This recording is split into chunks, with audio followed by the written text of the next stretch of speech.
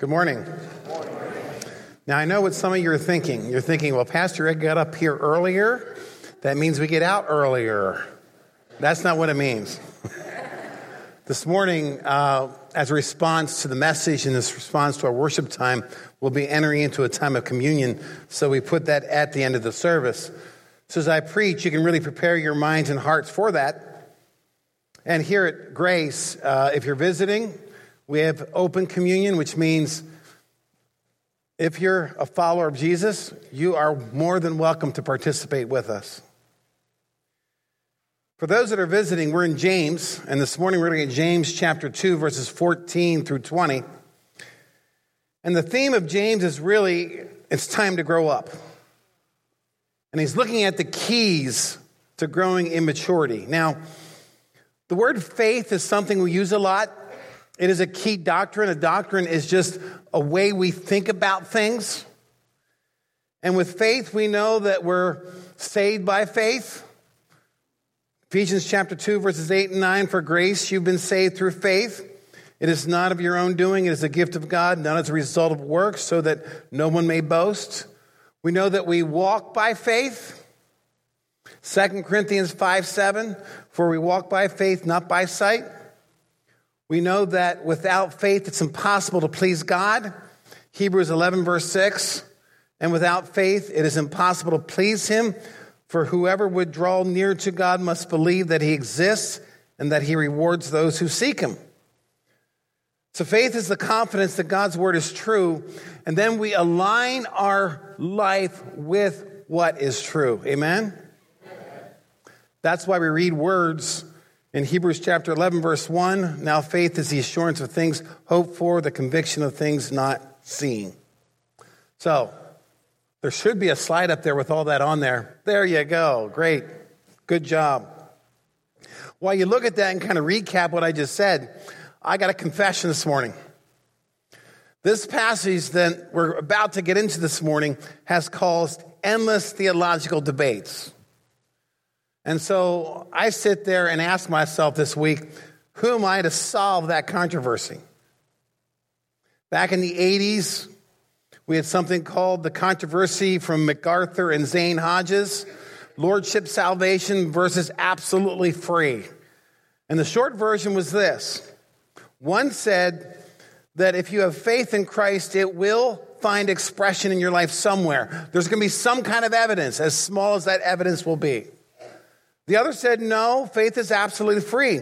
It's separate from surrender, and you can have faith in Christ and have absolutely nothing change except your eternal destiny. And this argument would go back and forth, and they sold a lot of books about it, and there were seminars taught about it, and there were sides drawn about it, and there was churches that erected buildings and doctrines saying, we're not like those people over there because they believe this. I think what I find tragic is, from all this theological implications and divisions, it fractured the body of Christ. And so this passage has caused much confusion and misunderstanding. So I'm walking into this, and what I'm about to say, I say with fear and trembling, because you may already have your mind up what it says. And I might share something different than that.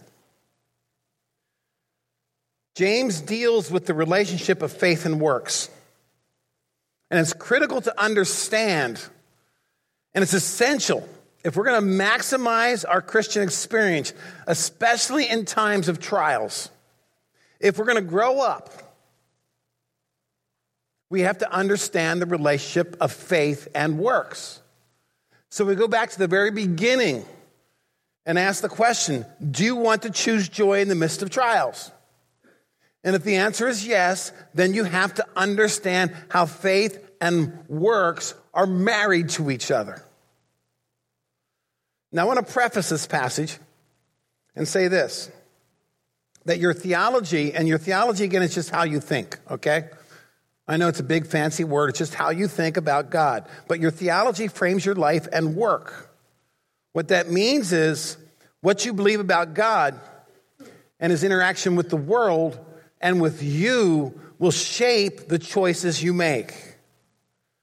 See, theology answers four important questions. Who am I? Where did I come from? Why am I here? And where am I going? So faith in God leads to faith in ourselves. And note the sequence there, because we believe that God controls and builds the design. We are all made in his image, and we steward that design, which means we align ourselves with how God has made us and designed this world. So faith has to do with the conviction of God's willingness and ability to manage this world and our part in that. I know that's a loaded statement. You can think about that, but let's look at James chapter 2. James chapter 2, verse 14. He writes, "What good is it, my brothers, if someone," and now make this note, he's talking to who? He's talking to Christians, my brothers. And note the context of James. James is about growing up in Christ. It's about choosing joy in the midst of trials. It's about setting aside our desires so that temptation doesn't overtake our lives. What good is it, my brothers, if someone says he has faith but does not have works? Can that faith save him? So James says faith without works is a dead faith. Another word for dead, if you want to put it here instead, is the word useless. That's what it means. And James says, as Christians, we're not designed for a useless or dead faith. But of course, the first question you're thinking to yourself is, can dead faith save someone? That's where we get hung up. What does save mean here? Now, this isn't the only time that James uses the word save. We saw it back in James chapter 1, verses 19 through 21. So let's just kind of go back there and look at this. James says, "Know this, my beloved brothers," again, writing to the church, "let every person be quick to hear, slow to speak, slow to anger." We talked about all these things. "For the anger of man does not produce the righteousness of God. If we hold anger inside, if we lack unforgiveness, it will destroy ourselves. Therefore, put away all filthiness and rampant wickedness and receive with meekness the implanted word, which is able to save your souls." So what does save mean? It almost sounds like James is saying that we are saved by doing certain things. And if we don't do those certain things, then we're not saved. Now, just so you know, and this is a great comfort to me, there's great people in history that struggle with this passage. I was reading this past week about Martin Luther, who was kind of the initiator of what we call the Great Reformation, the sola statement, sola fide, faith alone. He called James a straw epistle. He didn't like James. He says James contradicted Paul. Paul says we're justified by faith apart from works. And look at this verse here. I said it already, but take a look at it. Ephesians chapter 2, verses 8 and 9. "For grace you've been saved through faith. This is not of your own doing. It's not your own works. You can't earn it. It's a gift of God, not a result of works." And that's pretty clear. "So that no one may boast." You cannot earn your way into salvation with Christ. So what is James talking about? Dead faith, a useless faith. And if we don't have that kind of faith, then somewhere this saved stuff doesn't fit in. Again, in the context of Scripture, there are three experiences in Scripture that the word save is used. The first is what we call justification, big fancy word for salvation. We're justified by Christ, by his grace, by faith in him alone. We read that in Ephesians. There's glorification. Again, a big theological word. All that means is we're saved from the presence of sin. Someday when we get to heaven, we'll be glorified. We'll live with glorified bodies. We'll be with the glorified Christ. We'll have the new heavens, the new earth, and we are going to be free from the presence of sin. Anybody looking forward to that? The third that Scripture talks about being saved from is what we call sanctification. That's free from the power of sin. And when you think about sanctification, this is where the Holy Spirit comes in. And this is what we talk about growing up in Christ. The epistle of James is about sanctification. It's about how do we choose joy? How do we resist temptation? How do we not be double-minded and unstable in our ways? So what James is talking about, the saving he's talking about, isn't having to do with salvation from death to life. Let me put it this way. Paul in his epistles helps us move from being sinners to saints. Okay? Saints just means that we're set apart for God's glory. That's what it means to be saved. James talks about how we as saints become sanctified. It's how we just don't become saved and sit and nothing changes. It's about how do we grow in the likeness of Christ, and how do we shed off things like anger and covetousness and greed and envy and jealousy, and how do we grow up and become generous, gracious, truth-abiding believers.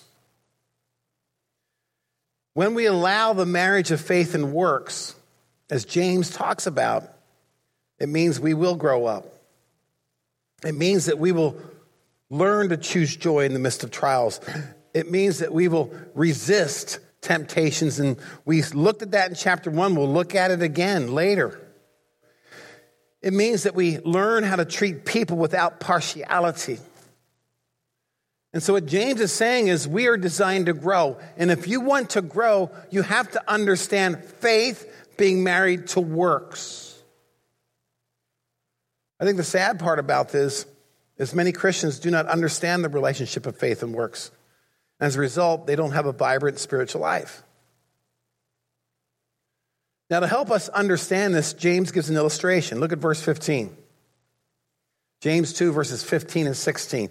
If a brother or sister is poorly clothed and lacking daily food, and one of you says to them, "Go in peace, be warmed and filled," without giving him the things needed for the body, what good is that? He's trying to illustrate faith in Christ is going to find its expression in how we care and how we are grace-filled with other people. Let me put it in terms that maybe you'll understand. Let's say that we have a person this morning that comes forward for prayer. And their prayer request is they need food. They're broke. Their cabinets are bare. There's nothing in the refrigerator. Their clothes are worn. They don't have winter coats. And they need a coat for the winter. And so we as a congregation surround them, we lay hands on them, and we start praying. And we pray, "Lord, we know you can do anything. And this dear brother needs some food. And we know that you fed the 5,000. So can you help this brother fill his stomach? And Lord, we know you're all powerful, and we know you own a cattle on 1,000 hills. Can't you just kill one of those cattle and make a coat for this brother?" So we pray in the name of Jesus, you deliver a coat to this man today. Hallelujah. In Jesus' mighty name we pray. And everyone said, amen. And we pat him on the back and he leaves. James says this man doesn't need a sermon. What he needs is a refrigerator full of food. James says what this man doesn't need is a prayer. Doesn't need a prayer. He needs a sandwich and a coat. So catch this principle. Right information without the right action is a waste of everyone's time. Okay? Right faith without right action is a dead faith. It's a useless faith. Right information without the right action is a waste of everyone's time. And James's point is there's a lot of Christians wasting their time. So he says this in verse 17. So also faith by itself, if you say I have faith in Jesus, it doesn't have any works to it, he says it's useless. It's dead. So James is telling us if you want to grow up, if you want to defeat sin in your life, if you want to grow in Christ and become a productive person in the church, helping one another, faith must have some outworking in your choices if you are going to grow. It cannot remain simply an intellectual exercise where you check off the doctrine box saying, yes, I believe in Jesus. Yes, I believe a set of facts about Jesus. Yes, I affirm those facts are true. And here in the illustration, is one of the most simplest acts of kindness. You know, in Scripture, there's multiple verses that speak of doing good. I think about Galatians chapter 6, verse 10. It says, "So then, we have opportunity. Let us do good to everyone, and especially to those who are the household of faith." See, faith in Christ is an opportunity to do good in a world where there's so much evil. And that's why James says it's more than an intellectual exercise. It's more than just doing good things. Christ makes us righteous. As a result, we can do righteous things. And he's looking for us to marry faith and works. A way of saying this is it's a practical outworking of our faith. Now, like most things, someone doesn't like what James is saying. So there's a counter argument. We pick that up in verse 18. But someone will say, "You have faith, I have works. Show me your faith apart from your works, and I will show you my faith by my works." And this person's saying this, listen, works doesn't prove anything. There's no connection between faith and works. And that's part of the confusion back in the 80s over the whole lordship salvation, absolutely free argument. And then he furthers the argument in verse 19. He says, listen, to believe that God is one, you do well. Even the demons believe and shudder. Now, you might say it's kind of odd that he brings demons into the picture, but hear the point. And often this verse is misquoted. For those that don't know, demons are the fallen angels that when Lucifer tried to take over God, they said, yes, we want Lucifer to be in charge instead of God. And so they fell along with Lucifer when they challenged God's authority to be God. And in Scripture, there's a lot of things to say about demons. Here, they believe in the existence of God. In Mark 3, they believe in the deity of Jesus. Luke 8, they believe in the place of punishment, hell. In Mark 5, they recognize Christ as the judge. And so this person is arguing with James. He says, listen, you have faith, you do well. Demons have faith, they do evil. There is no connection between faith and works. In James chapter 2, verse 20, he says this then. Do you want to be shown, you foolish person? So he calls them a fool. That faith apart from works is useless. And all he's saying is this. You have to understand there's a relationship between faith and works. If you want to be useful. If you don't, you'll be useless. Let me illustrate. When you go home today and you go into your houses, take a look around your house. I will guarantee you there are things there that have sat there for years. Amen? There are things in your closet you don't know have existed in that closet. I mean, how many times you come across something saying, oh, I didn't know I still had that. It's like 5 years hidden in the closet. Under your bed, behind the couch. So you have all these things that have sat there for years.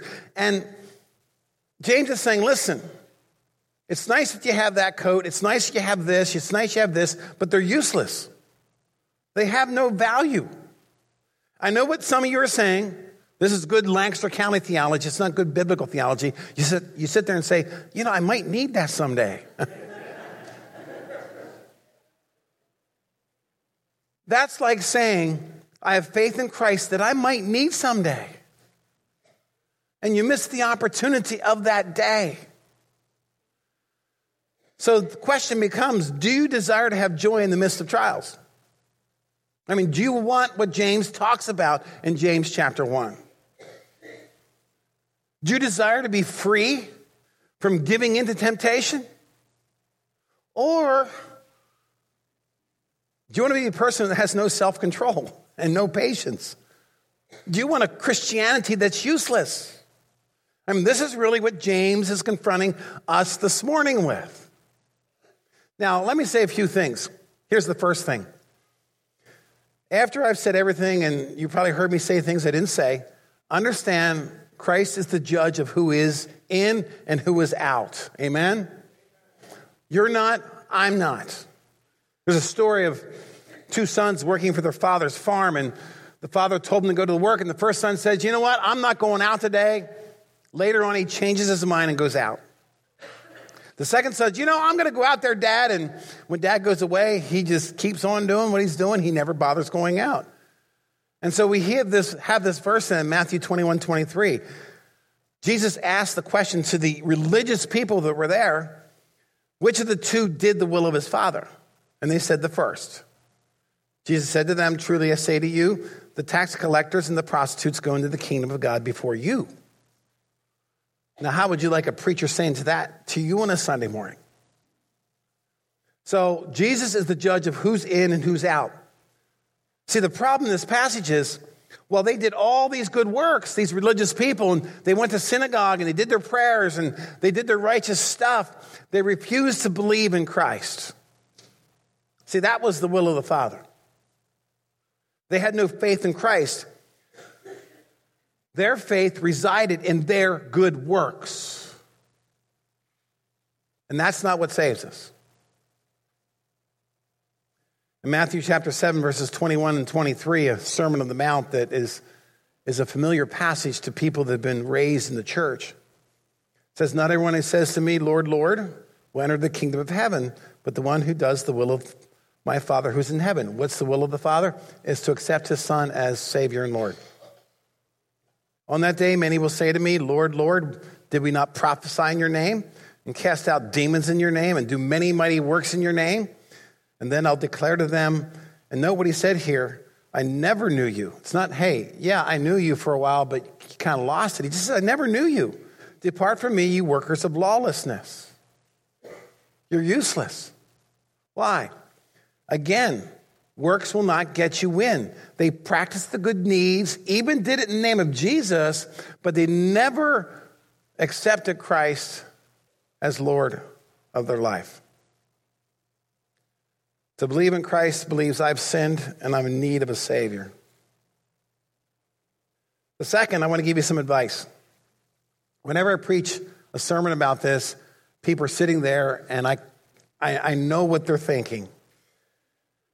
They're nervous because they have loved ones, could be kids, could be grandkids, could be brothers, sisters, could be a father or mother, could be a friend who at some point in their life, they made a decision for Christ. They prayed a prayer, they said the words, call it whatever you want, but there's been no fruit. They don't go to church, they don't pray. Some even say God doesn't exist. And this makes people nervous. And again, we get caught up in the whole theological, well, they prayed the prayer, so they're in. Who's the judge of who's in and out?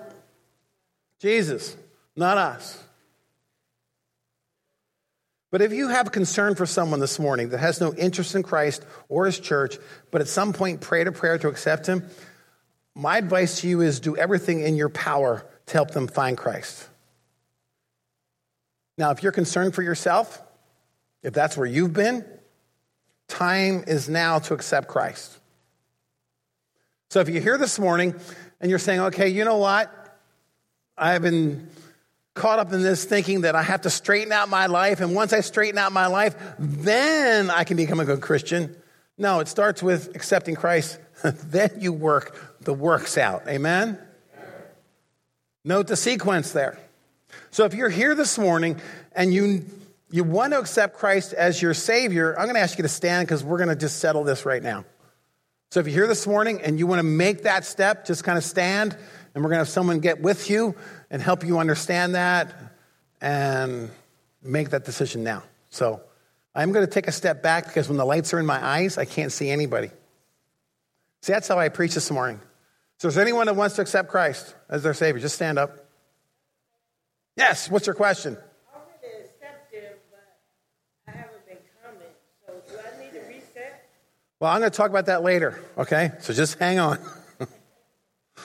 Is there anybody who makes that decision for Christ? Just stand up right now, and we're going to take care of it, and we're going to move on. Okay. Here's the third thing I want to say. According to Scripture, we can have assurance of our salvation. In 1 John chapter 5, verse 13, by the way, he also writes this, I write these things that you might have joy. I mean, it's a great book to keep reading and reading and reading and reading. He says, I write these things to you who believe in the name of the Son of God, that you may know. The word know there is the word assurance, that you may know that you have eternal life. That's a good verse to keep in your heart. I know most people worry about whether or not they're in or out. It's because they wrestle with a particular sin. And let me say this, your sin will not keep you out of heaven. Your lack of belief in Jesus Christ as Savior will. So hear what James is talking about this morning. He says there are people who substitute words for works. There are people that have the correct language, the right verses, but they think words are equal to works. Because I've said the right thing and spoken the right thing, because I've spoken out against something. And James is saying, you can be very religious and have no faith. It's dead, it's useless, it's inactive. And so James is telling us that he wants to maximize our Christian life. He wants us to have joy in every circumstance. He wants us to overcome temptations. And how this happens is by practicing your faith. And where do you get faith? You get it from the Word of God. In Romans 10, verse 17, so faith comes from hearing, and hearing through the Word of Christ. The Word of God, we surrender ourselves to God and His Word. We receive His Word. We practice His words. We share His Word. That was the outline of chapter 1. And so you can see how James is just reaffirming over and over. So here's the challenge. If you're here this morning and your faith has been useless, in other words, I've accepted Christ, but I've not done anything with it. And you want to say, no more. I'm going to activate my faith. I'm going to marry my faith with good works. I want to pray for you. So I'm going to ask you just to stand to your feet. And if that's where you're at this morning, I think that's what you were asking this morning. So just stand to your feet. I'm going to pray for you in a moment. Is there anyone? Oh, yeah. Time to stand up now. I see some others. It's not uh-oh. This is a safe place. This is a safe place to admit that you struggle. In fact, inside the church, we are the ones that are to restore people with gentleness. So often we beat each other with the truth. Anyone else? I see people standing all over the place. You're going to say, listen, I need to do the works thing. Okay, I'm going to ask everyone just to stand in affirmation with these people. I'm going to ask the people that are going to serve communion to come down front. The worship team can come on stage as I pray. And then as a response out of this message, we're going to worship Christ who died on the cross for our sins. And we're going to celebrate that together. So let's pray together. Father God, we confess to you this morning that you are Savior and that you are Lord.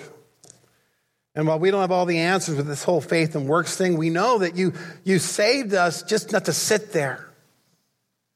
So in all our lives, Lord, no matter where we're at, no matter what we struggle with, no matter what we think about ourselves, may we have the opportunity this week to do good, to bless, to look around us and say, you know what, I can make a difference in a small way. And whether it's taking a piece of clothing out of our closet because it's been there for years and it's useless, and giving it to someone who needs it, to sitting down with someone and buying them a dinner.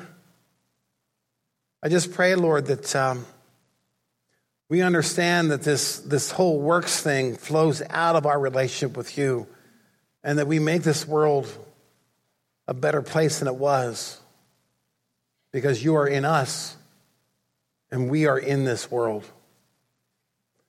I pray now as we enter into communion, as we reflect upon the sacrifice you made for us, may we humbly bow our knee. May we understand. It's really impossible for us to understand, Lord, everything that was involved in that. But may our understanding this morning lead us to leave this place with gratitude and thankfulness. And may we honor you this week. And may our faith find its expression. and become useful and become alive. And we pray these things in your name, and everyone said, amen. You may be seated.